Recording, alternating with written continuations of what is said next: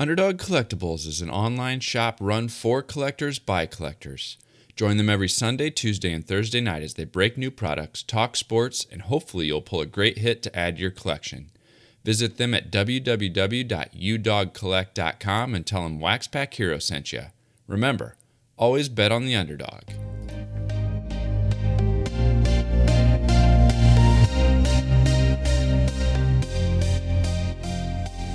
You're listening to the Waxpack Hero Sports Card Minute, a podcast where we discuss both the hobby and business sides of collecting. I'm your host, Mike Sommer, and I want to help you buy, sell, and trade your way into a collection you'll love.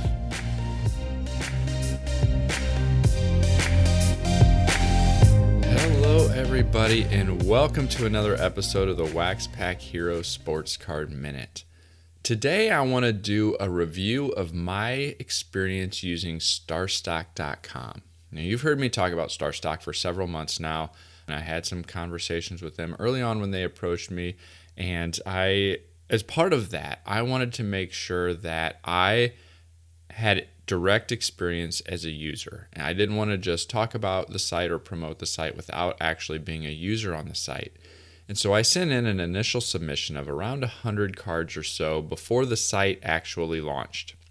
Now, only about half of those cards ended up making it onto the site due to their eventual decision to limit the number of sets which would be listed.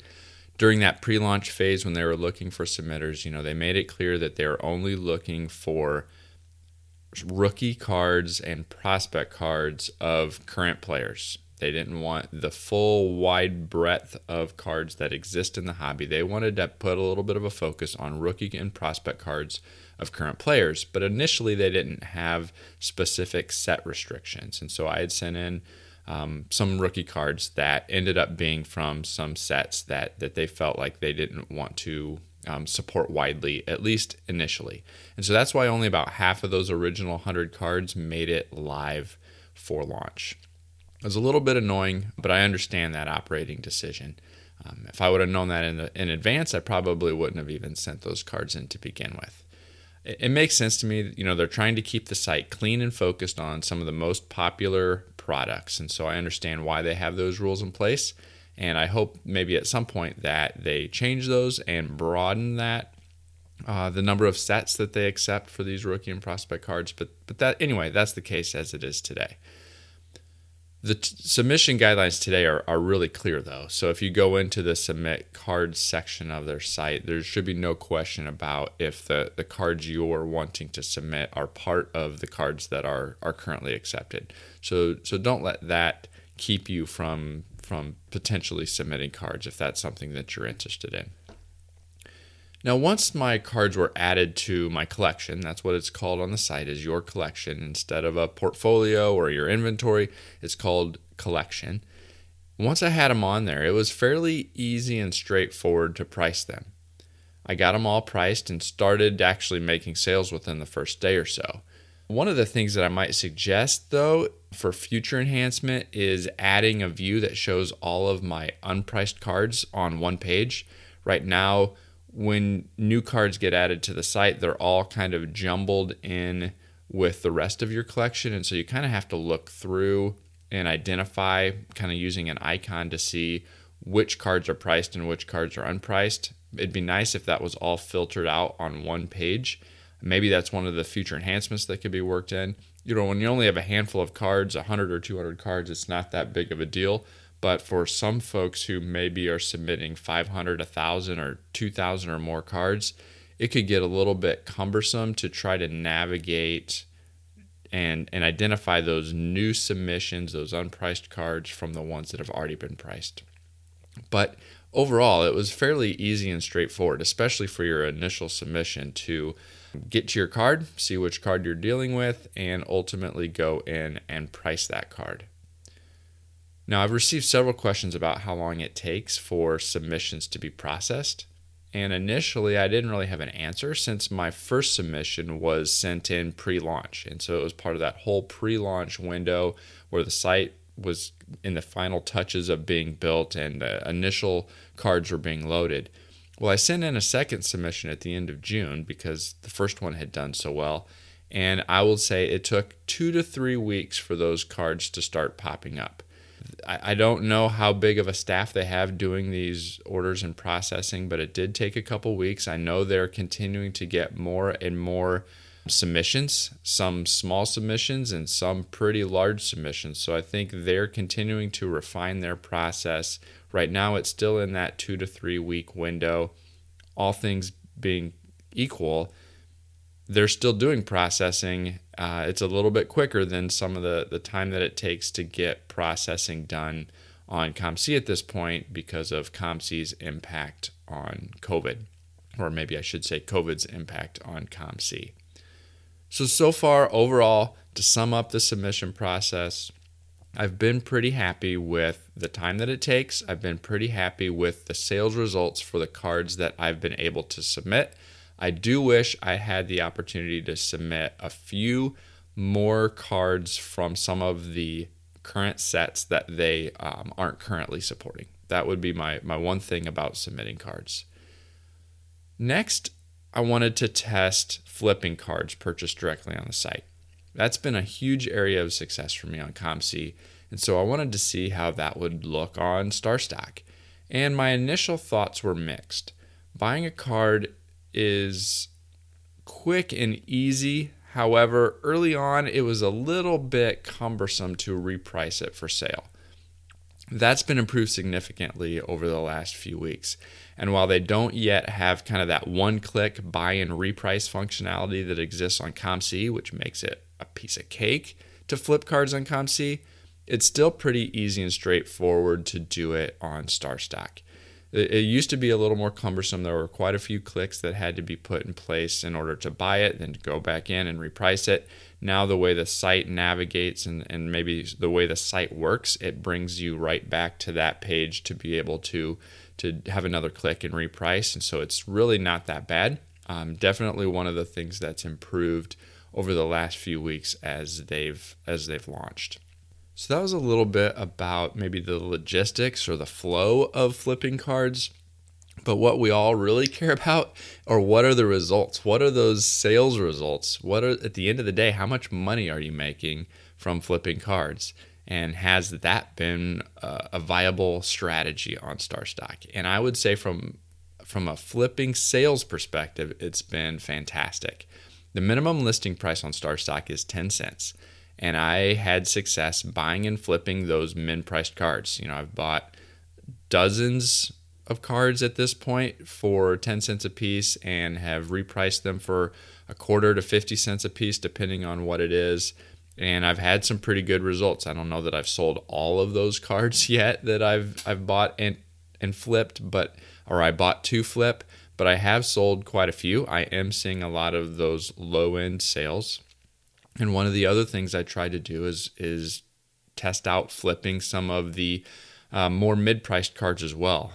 For instance, I bought several John Collins Prism red, white, and blue parallels for I think it was $8 or $9 each, and was basically able to double my money on those within a couple weeks. I currently am up to over 100 cards in my inventory, and to be honest, it's been a challenge to maintain inventory at that level because the cards are selling so fast. My initial results have been pretty successful, and I think it makes sense to take advantage of this current environment of no submission fees and only the 5% sales commission. With 2 submissions that I've had so far, with the cards that I've bought and sold directly on the site, I've been very, very pleased with my experience with StarStock so far, and I'm definitely glad that they have been a sponsor and are currently a sponsor of the show and of the blog.